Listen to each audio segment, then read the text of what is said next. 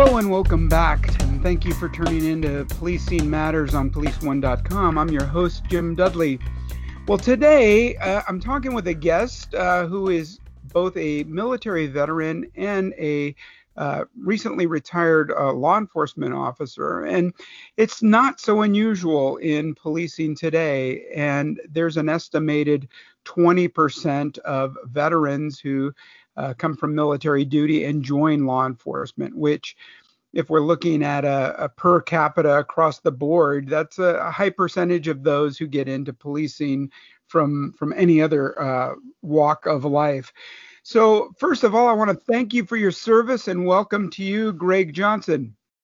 No, thank you, Jim. I can't tell you how honored I am to be a part of this podcast. I've learned so much over the years of listening to all of your guests, and I hope that I can add just a little bit of the experiences that I've been lucky enough to learn from so many others. Yeah, well, it's great to have you on board, and I think it's good to hear from you from those perspectives, because we do have a lot of veterans in policing, and I think they know what you know, that there are similarities, there are strengths we can take from military training. There are some things that we do better in law enforcement. We can talk a little bit about cross training and the experience I've had with military asking police how to be better. So what's your background like?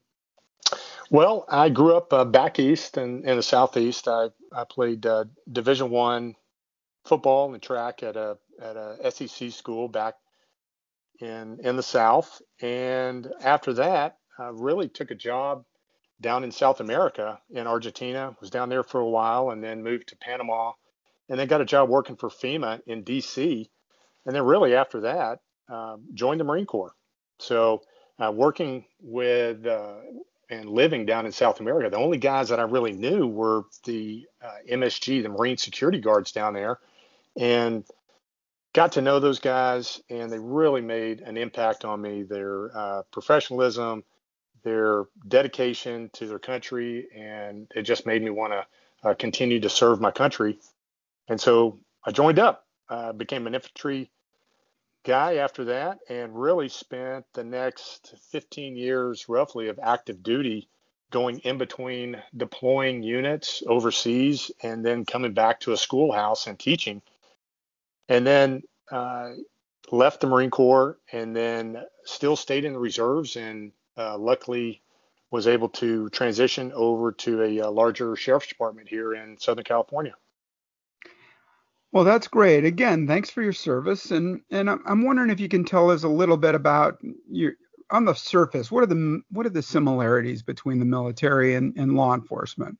There's actually a lot of similarities and a lot of differences between the service and the military service and law enforcement. Number one, it's a leadership, and it's a people person organization. Both of them are. So you're dealing with officers and deputies that have a tough job to do, and they need and they want leadership. Same thing in the military. You have a little bit younger crowd in the military, but the leadership is still the same. They're both still dealing with civilians. They're both dealing with a lot of physical problems that they're having to deal with, a lot of tactical problems. Both of them have to deal with a lot of legal issues as well. So some people don't believe that the military has to follow any kind of laws when they're overseas, but they do. They have to follow the rule of land warfare. They have to follow the Geneva Convention laws. They have to follow their rules of engagement. And it is similar to a lot of the laws that are here in the United States. That's great. So in essence, both prepare you for the type of job you're doing at hand. They do prepare you, but there are differences. In law enforcement, you're dealing with longer careers. So most of the military guys are, they get in at 18 years old, and they may stay until they're 25 years old. Most of them. They don't have these long careers like a lot of law enforcement guys do that may do 20 or 30 years. and so with that, you're dealing with some higher age groups in law enforcement, where the military, again, you're dealing with some younger guys, and it's a young man's game. So, um, doing a 20-mile hike when you're 20 years old and doing a 20-mile hike when you're 45 years old is a little bit different. Also, in policing, you have to deal with unions, where in the military, you don't have to deal with unions. Um, that can make a difference. And then again, the career is just in law enforcement, it's 5 days a week at least over 30 years. In the military, it's you can do 6-month, year-long deployments, but you're coming back off of that high tempo and you're either resting, refitting, training again, and then going back out on a deployment. Where in law enforcement, it's just that daily grind over and over again for a longer period of time. And so, although there are a lot of similarities, there are some differences.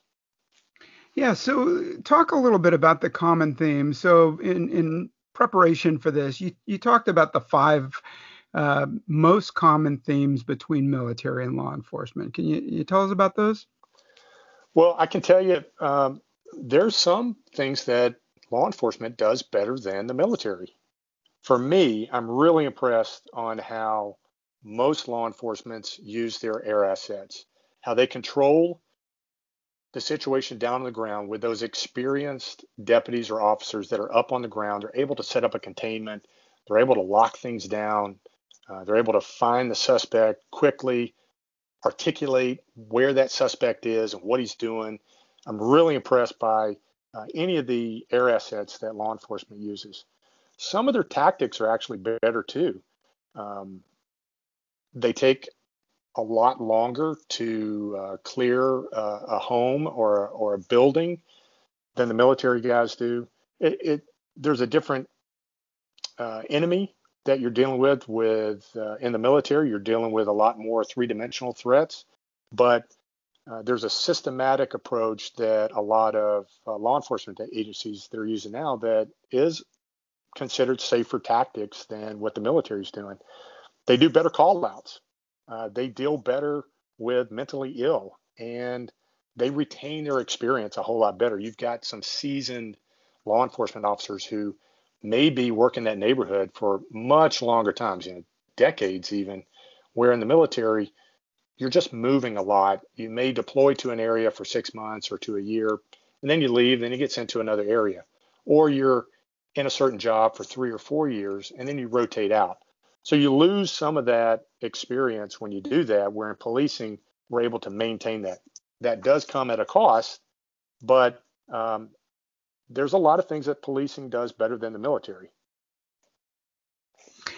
Yeah, so that sort of dovetails into what I alluded to when we were contacted at our agency by the local military branch, who asked if they could send some Army officers with our footbeat officers into some of our notorious areas of town to see how they interacted with people. And I'm wondering if you had any experience like that. Yeah, absolutely. When we were beginning the invasion into Iraq, we looked at it as an urban fight. Well, one of the thoughts behind that was, well, we need to gain experience between what we're able to do in an urban environment and how we're able to deal with the population. Where are the best people that we can deal with, who can give us a perspective of that, and that's local law enforcement guys. So what General Mattis really started in the Marine Corps was this program called Combat Hunter, and Combat Hunter began with a guy named Greg Williams, who was a police officer. And what he taught was really the heuristics part of policing, how to look at someone and determine no matter what background that they came from, no matter what culture that they came from, a bad guy in Memphis, Tennessee is the same type of bad guy that's in Detroit. It's the same type of bad guy that's in Los Angeles. That's the same type of bad guy that's in Baghdad. So how do we do that? Well, there's a reason why those guys may wear a different pair of shoes than the other guys do. Well, what separates them from the rest of the crowd? There's a reason why everyone else is walking up when you're observing that group and walk up to that guy and they shake his hand. He's not walking around shaking everybody else's hand. They're walking up to pay respect to him. Well, why is that? And the military really didn't understand that until this Combat Hunter program really taught the Marines how to do that. And we actually started embedding a lot of seasoned law enforcement officers, detectives, in with our Marine units. And there's actually a great story about a Marine patrol in Al-Qaim, Iraq, driving down the road. They're in Humvees, and all of a sudden, the law enforcement officer that's attached to the Marines says, "Stop." Okay, look to the east. There's a group of 5 military-age males. They're standing on a corner. Why would 5 military-age males be standing on this corner? Why are 2 of those guys wearing a jumpsuit and no one else in this group is? Well, why are they walking up to this guy? Okay, this is what we're going to do. We're going to walk up. One guy's going to walk off. One guy's going to run. One guy's going to stay to distract us. I want the guy that's slowly walking off. So they contact this group. Absolutely plays out like he predicted. And they contact the guy who's starting to walk off. Well, he ends up being the leader of the group, and they're able to exploit that. But without that street level experience, these young Marines who may have been, 20 to 25 years old really wouldn't have had that without that law enforcement experience of working gangs, narcotics, the street level crime that they see every day. So that program became very successful in a counterinsurgency operation that lasted for, some of it's still going on in Afghanistan. Interesting. Well, good strategies, good tactics. What about, so you've covered leadership. You've talked about the utilization of resources and dealing with individuals and strategies. What about physical skills and defensive training? So every cop knows what the police academy requirements are in defensive tactics and skills. Military or law enforcement, which one was better, or which could one learn from the other? Well, I think I've been fortunate to go through the Marine Corps' martial arts program as well as the Army's combatives program, and I've been through our local sheriff's department's program. I think both of them are great programs. I think any time that you can get physical training and you learn how to use the various techniques from low intensity to high intensity, the more skills that you have and the more that you can use it, the better. It is different when you're dealing with a military style program because you're not carrying the same gear. You're carrying a weapon, but not every patrol officer is carrying a grenade on them. So that's a little bit different going hand to hand with someone. As far as we know. So that's been different. I've been in physical confrontations, both, and there was something in the back of my head when I was in a physical confrontation in Iraq, away from other Marines, and I had grenades on me, and I'm in a hand-to-hand combat with a guy. Different than when you have a physical confrontation with someone on the street. Mm-hmm. Both very dangerous. Both can end someone's life.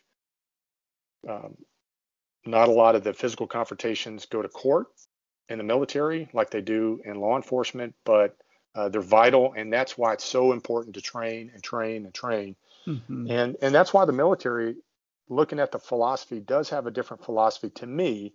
And again, my experiences in the military, I was lucky enough to be a part of some amazing units with outstanding leaders. And I've had some great opportunities in the sheriff's department as well. But the military really has a different philosophy on training. The military takes ownership from the top. That philosophy from the top is that it is my responsibility to train my men or women the best that I can. I have to give them the tools, the scenarios. I have to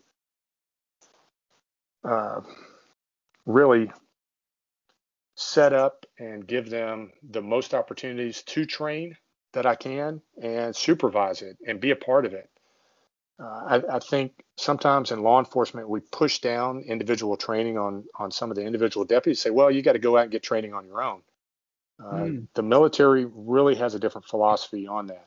They start out with doctrine. They find out what operations that they need to do. They have commands that are set up to teach it. They have units that establish SOPs, and they have the commanders that are physically a part of that training and evaluating that training constantly. Yeah, well, that's good to live by, and I emphasize to live by the SOPs. We train with firearms in law enforcement, and it's great because in those critical situations you fall back on the SOPs and what you're trained to do. I don't know that we do that so much in the physical defensive tactics training. Well, I think what's driven home in the military is it's really got to be purpose driven. You know, what is the purpose of this training? Every time we went out, the purpose was clearly articulated, and the standards were clear, and we understood that we would be held to that standard. And if we weren't held to that standard, there was also a remediation period of that to make sure that before we left, that we were remediated, and before we went out on the street, that every person was trained to that standard. And if you weren't, you were out of the unit. Yep. Yeah, I mean, sometimes we see that when somebody comes back from a refresher and they fail a course, they fail EVOC or defensive driving, they're probably going to sit or walk a footbeat until they can get back in the car and pass the course. Yeah. And you know, Jim, one of the things was in the military that I thought that they did very well was before someone was sent to a course. Of course, we had unit training that we went to, but we also had individual courses. But before someone was sent to a course, time was made beforehand to prep that person as much as they could. They would bring in other people who had been to the course. They would give them time to study for that course, to train for it. And pressure was put on that person not to just graduate the course or attend the course, but to dominate the course. You are expected to represent your unit, and you're expected to not just graduate the course, but be the top man in the course. And then once you graduated the course, you did well. While you were at the course, your command came to the course. They talked to your instructors. They checked in on you. If you showed up in the wrong uniform, they knew about it.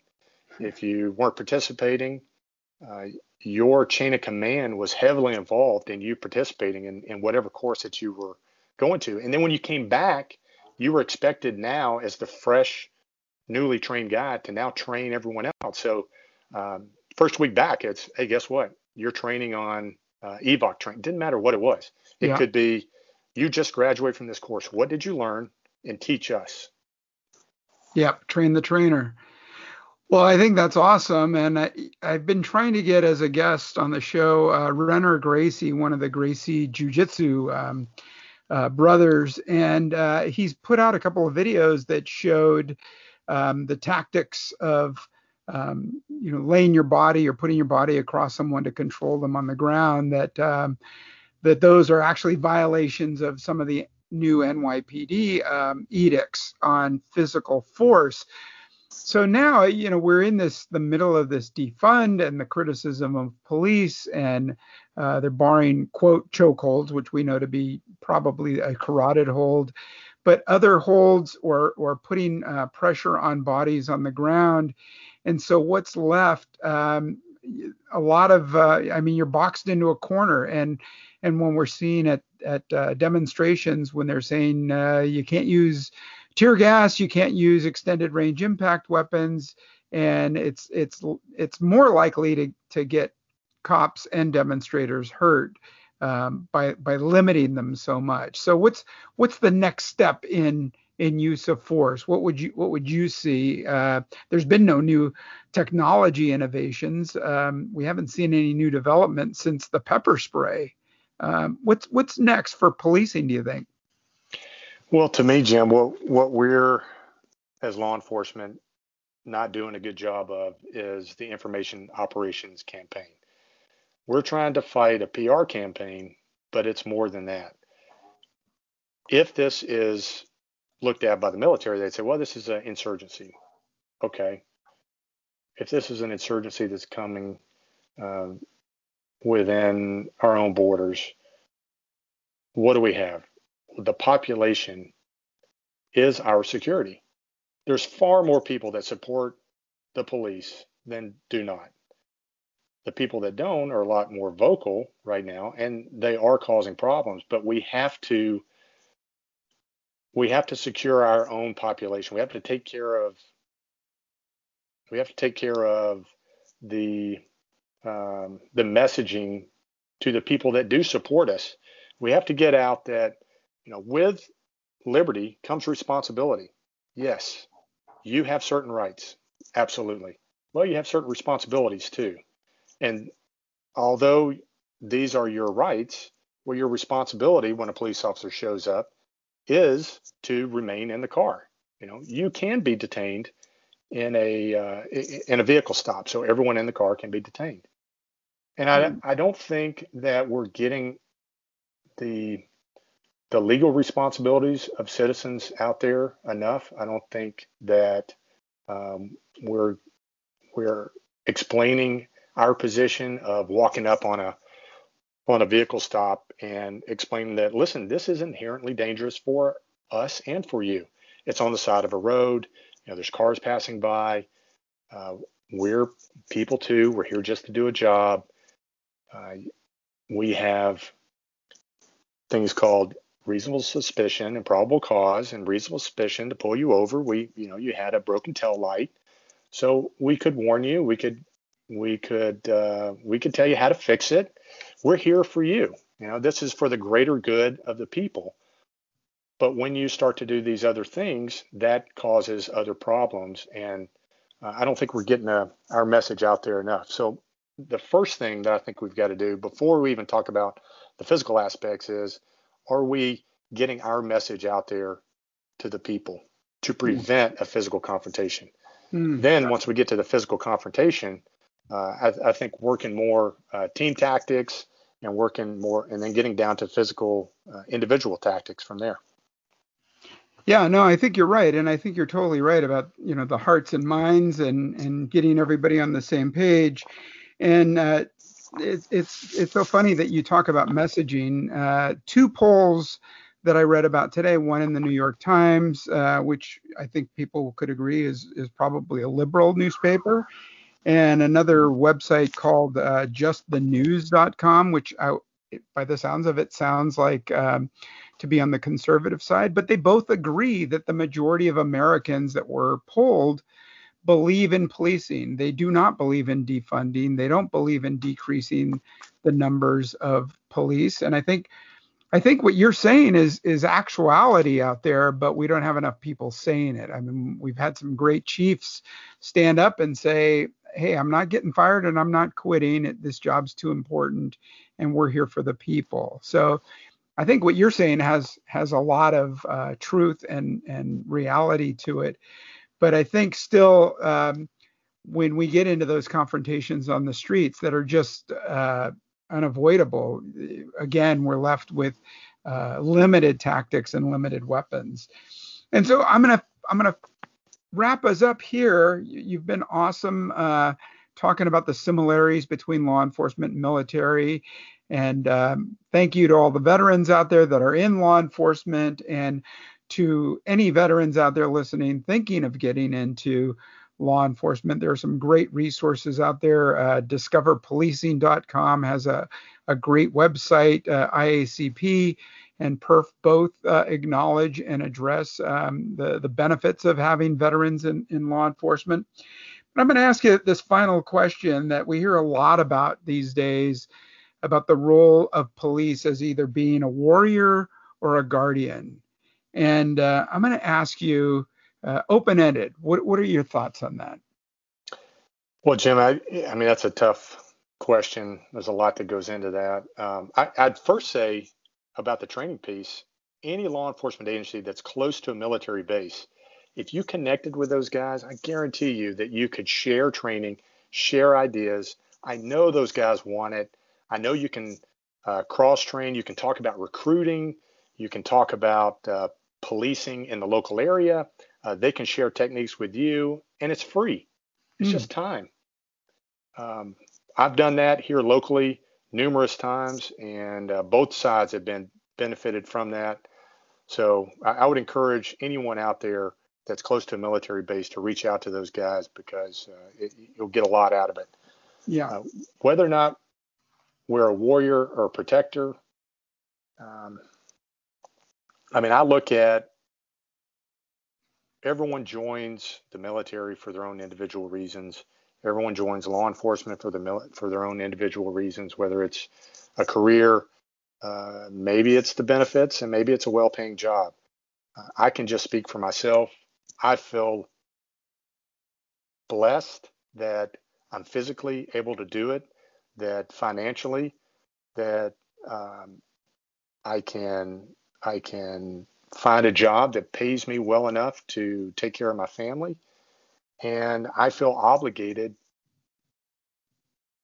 to take the experiences that I've had and use those for my own community. I've done that overseas. I've done it for other cultures and other nations, but what greater good can there be but you're doing it for your local community, where you're affecting your family, your friends, your children. So I feel, for me, I'm out there protecting my family, my friends, and my community. If that's going up against some tough bad guys, then I'm ready for the challenge. All right. Well said. And I think that's the issue, right? That we can be a guardian, but you can also make that transition to warrior. And I think you've worn both hats in both careers. I applaud you for both, and thank you for your time. It's great to hear about your stories and your experience. And we've been talking with Greg Johnson, warrior and guardian. And thanks again for your service, Greg. Thank you, Jim. Thanks for all you've done for getting your message out and the Police One podcast. Thank you.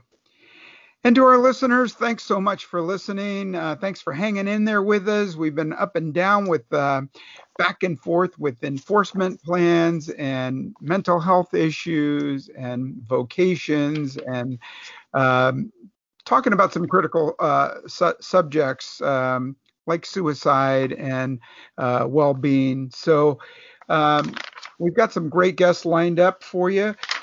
But let us hear from you. Are you ex-military? How was your transition into policing? Do you recommend it still? I know, we had some rocky periods where people were saying they were not recommending the career in law enforcement anymore, but I think it's still a noble profession. I think we're seeing a little bit of a transition back to the pendulum swinging the other way. Write us at Policing Matters at policeone.com. That's Policing Matters at policeone.com. We would love to hear from you. Thanks for listening. Be safe. Take good care.